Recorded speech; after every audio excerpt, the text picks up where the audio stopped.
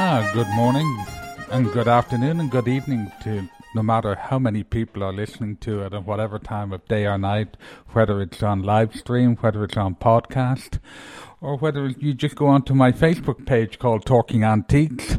And I am your host, Paul Perdue, and before we get started, I'd just like to say a Céad Míle Fáilte, which is Irish for 100,000 welcomes. And I'm very fortunate today because I have the lovely Leslie Godbold in, who decided to, give up her valuable time and be my executive producer today. How are you today, Leslie? I'm well, Paul. How are you? I'm doing okay. And it's been a long time since we did a show together. Yes, it has been quite a while. And I'm very thankful. I don't see any whips or anything in the corner there. I forgot to bring them I only used those for use. And I forgot to bring them for you to use today. Okay. Well, so you were caught on the hop. You hadn't got time to bring them in. I understand. So before we get into today's show, I definitely have to thank our sponsor, Village Antiques, who are on 755 Biltmore Avenue, and they have a web page called villageantiquesonline.com, and you must go in and have a look around. It's a beautiful building, lots of fine antiques, American, English, Dutch, Irish, French, you name it. They have paintings, jewellery, silver, you name pottery. They have Pisgah forestry pottery, and which I'm just learning a little bit about. And you should go in and talk to David and Terry and tell them you heard it on the radio and the Irishman sent you in. And there must be something that you can find it there, and they will help you no matter what. Now, I also like to thank David Leglise for, in our last show, he came in and spoke about his business and how he got into the antique business. And he was my first host to have on the show. So I was talking to him after that, and he was very happy. He was very happy with how it went. And I was very happy with it as well, because as you know, Leslie, being a guest on the show is one thing, then being a host on the show is another thing, but being a host talking to a guest is another thing. Yes, it is. And it is quite difficult because you have to allow them to say stuff and try not to interject, and then come up with unusual items, and at the same time you're on a time limit. So it turned out, I think we only had one little glitch. I think I cut across him when he was saying something, but it wasn't too bad. I managed to keep the Irish mouth shut. You know, the old Blarney, once we get talking, it's very hard for us to stop. Mm-hmm. So today's show is sort of like I've talked about boxes before on earlier shows, but on one of the shows I did called Desktops and Writing Bureaus and stuff, and somebody had sent me a message and said they had a box called a writing box, which in Ireland and England they call it a lap desk, and it dates back. It dates back to about the 10th century. There's always been what we call mobile, portable writing boxes and stuff. And before I get into that aspect of it, which I'll probably talk about them in the second half of the show, but the first half of the show I'd like to talk about the writing instruments that associated with the writing box per se. And the very first instrument that was ever used for writing, apart from which was charcoal or burnt wood or all of that, but when it came down to actually doing documents and that, was the quill. And a lot of people look at old pictures and historical films, and they see the guy dipping the quill into the ink and writing, and I always wondered how that works. Now the quill basically comes normally from the flight feathers of a large bird, which would, in this case, which was most popular in Europe, and I think in America too, was the goose feather. And it can be quite thick, and it'll hold an awful lot of ink. And there's a special way of cutting them. You have to go up about half an inch or maybe 3/4 of an inch and cut halfway down, slice it up, and then create your nib. And some people would create the nib and then cut back and create, like if you see a little metal nib on a fountain pen, you'd see the way that that's done. And that was the way the quill was done. Nowadays, people can't really use quills because the way the paper is made nowadays, there's not much wood pulp in the paper to be strong enough for you to push in a quill down to do calligraphy. And calligraphy is one of the things that is sort of becoming more popular. Now, as I grew up, I was not really into writing because I'm dyslexic. So it was pretty much a terrible chore for me to sit down and write. But I did realize that when I, in school, we used to have I don't know about you, Leslie, and of course you're younger than me, there's no doubt. But we had, in Ireland anyway, we had these little desks that you sat in, had a little inkwell on the top of it, and I would get one of the chores I had was to go around and pour in the Indian ink, blue ink, into all the little inkwells in my school, in my class. And we'd have a little pen with a metal nib on it, and we'd dip it in and we would write. And that was what we sort of started off from the time I went to school first until, I suppose 7th grade or 6th, 7th grade. And then we went into biros and pencils. Well, pencils was for drawing, but biros and that sort of came out. And I did enjoy, and when I was learning to do woodwork, Charlie Robinson always wrote in fountain pen and quills. So the quills came around in around the 1600s, really came around. The Capitol building in the Supreme Court, they used to have 20 goose quills done every day for the inscribers for the Supreme Court and stuff when they were doing their writings and stuff like that. And also, the other aspect about after a while the quills, the reason why they sort of went out of the quills was because they couldn't do. If you didn't get a good quill and you were writing, you would blot an awful lot of ink onto your paper. That's where the blotting paper came in. If you look at them, the old days, they'd write on it and they'd put the blotting paper in to soak up the excess ink so it wouldn't spread. And of course, in the old days, in the very well-to-do houses, because the ink wouldn't sit on the paper too well, you would have the butler or some of the main householders would iron the paper for the master of the house so he wouldn't get ink on his fingers in the morning time. So if you ever seen them in the period pictures ironing the newspaper, the reason for that was to heat up and dry the ink so it wouldn't come off on his hands. Oh, I didn't know that. And so that over the years, of course, you have what is called Indian permanent ink now. That's pretty, like once you get it on your clothes, that's it. You won't get it out. It's pretty strong. So what happened was that they had to figure out a way to hold more ink, and then we get into what is called fountain pens.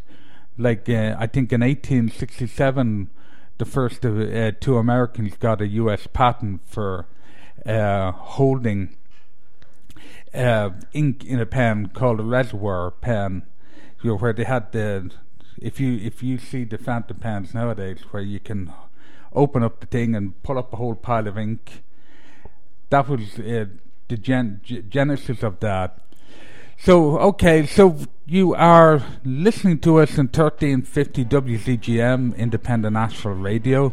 You can hear me on the on the live stream TuneIn, and you can look upon my Facebook page called Talking Antiques. And we look forward to coming back in the second half of the show to continue our talk about writing.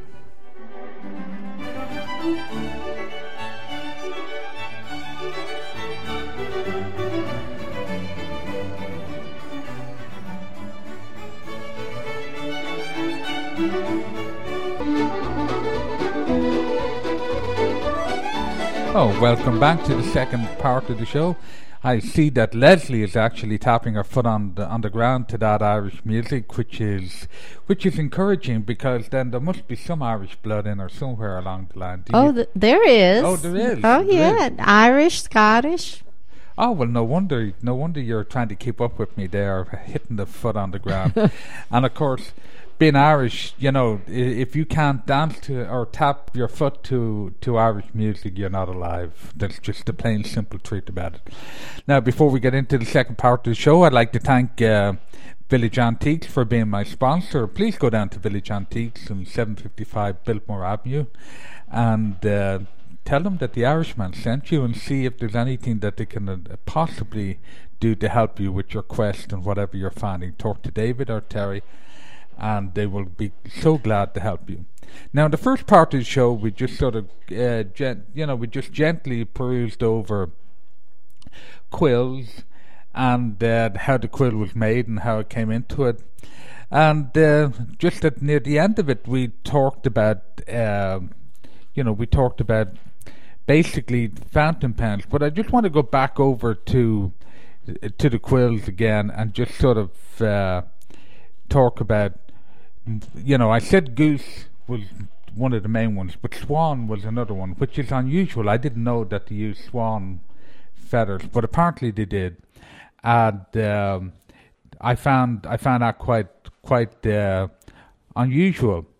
And they have been going on since, they were very popular, and the quills were very popular in the 1600s, 16th century, 1600s, 15th century. It's the 1400s. Gotta make sure I get it right. The 15th century is 1600s. But, sorry, the 17th century is the 1600s, so I must get slapped on the hand for that now. You better take that whip out to me. I made a mistake there, Leslie. So, two of the most desirable pens that I used to collect when I was in Ireland was Waterman and Parker. And Waterman fountain pens are very, very collectible, and they're beautifully well made. And you can go onto eBay at the moment and find a fairly modern Waterman pen that'll cost you $80 to $100. Anything that's in the 40s or 50s, and they'll chop your hand off. The further back you go, the more expensive. Watermelon pens. Waterman. Waterman pens. Yeah, sorry, my pronunciation again. Waterman. He basically why his pens are so desirable was his was really the first pen not to leak out its ink in the beginning. He came up with, and it was always a gold nib or a platinum, but mostly gold, 14 karat, maybe 18 karat gold. And of course, he devised this way of when the ink would go in, it would just come out at a very reasonably steady stream, and you could go quite heavy or quite light on it and go across the page. And that's one of the reasons. The Parker was another designer of pens, and you can get Parker today, like ballpoint pens, and both of them were always sort of like a little bit in competition. But if you're a collector, Waterman is one of the. Now there is other pens, but for me it was always Waterman. Ireland and England, that's what I would probably collect. Parker, yeah, maybe, but it'd have to be reasonably good. It'd want to be something in that would have gold, silver, or inlay or something in it. So that's one of the reasons why the fountain pen for such a long time it carried on all the way through until the advent of the ballpoint pen. And now you have gel pens where you get very fine tips, but you could get a very fine tip in a fountain pen where you couldn't get it in a ballpoint pen, the early ones. It was always very big and the ink wasn't all that good in it. So I want to talk about the sort of like the other half of the writing game. There's a big upswing in calligraphy now. So in order for you to be good at calligraphy, you need to be into the fountain pen era to be able to create that beautiful style. Then go on to what the old timers like me, even though I'm still a young guy, were called the ancient version of a laptop. You know, today we have our laptops and we have our cell phones, and we can go and we can text and we can send anything, and we can write and we can listen, we could talk. But in the old days, a mobile box or a writing box or what they called a slope writing desk was the mobile version of what today is for writing. You know, we text everything, but then they wrote on it. And when you opened it opened up at an angle. It had your writing pad in front of you. It wasn't not a writing pad, but it had the letter in front of you. You put your paper down. You'd have your ink wells. You'd have your pens, your stamps, your envelopes, secret drawers, everything into it. And I just want to talk a little bit about them in the time that we have left. Now, I came across my first actual antique box or writing box by pure chance when I was in the game in Ireland. And I didn't really want to get into them because, as I said earlier in the show, being dyslexic, writing was not something I was all that interested in. And writing boxes always brought me back to the horrors of doing tests in school. So I just sort of said, no, I don't want to be. But I was at an auction one night, and normally when you're at auctions, you know, when you're buying your whatever you're interested in and all that, sometimes when you have a shop or that, you always buy the boxes that are, you know, with all the miscellaneous stuff in it. And I was looking, and this box came up for $5, equivalent to $5, and I bought it. And then another one came up, and it was $7, and I bought it. And the problem was I never looked into them. And I've, as I said on many shows before, I always had other people that I would give the lesser stuff that I wouldn't want and let them have it for their car boot sales or for their, you know, the likes of Smileys that we have out, or the antique, for to go out and throw it all on the table and you can buy it for $1. But in the bottom of the first box was a pile of wood. So I took it out, and it was about a half of a writing box. And I said, well, that doesn't make sense. So it so happened when I started cleaning out the second box was the other half of the writing box in bits in the second box. So I rebuilt it, and because I restored my own furniture, I rebuilt it, put all the leaves back together again, re-glued all the veneer down, and discovered that when I lifted back the thing, it had 3 little drawers in the bottom of it where you had all your papers. It had 3 little secret drawers. And up on the top of the box, when you opened it up, there was a little, you know, where you have your stamps and your ink. One of the little side panels, you pulled it up, and a bar flew out, like a little bar across flew out. Behind that was the 3 little drawers. So the minute there was something secret in it, I was hooked. Like at the moment at home, I have about 70 boxes. Whoa. That I brought over in various stages. I used to go to Ireland with 2 suitcases, one inside the other, and the first one would be, the one inside the one would be full of my clothes, and then when I come back, I'd have 2 suitcases, and one would be full of all my boxes or bits and pieces, and the other one would be my clothes. And that was the way I managed to do that. But I put the writing box together again, and it was beautiful. And it was a campaign box. It was a man's box. It was big. Women's boxes are smaller, more dainty, more elegant. Okay, we sort of run out of time on that one again. We're listening to us on 1350 WZGM, Independent National Radio. And you can look up you can listen to my podcast on my Talking Antique page, which is Facebook Talking Antique page. And Slán, and we hope to see you again next week.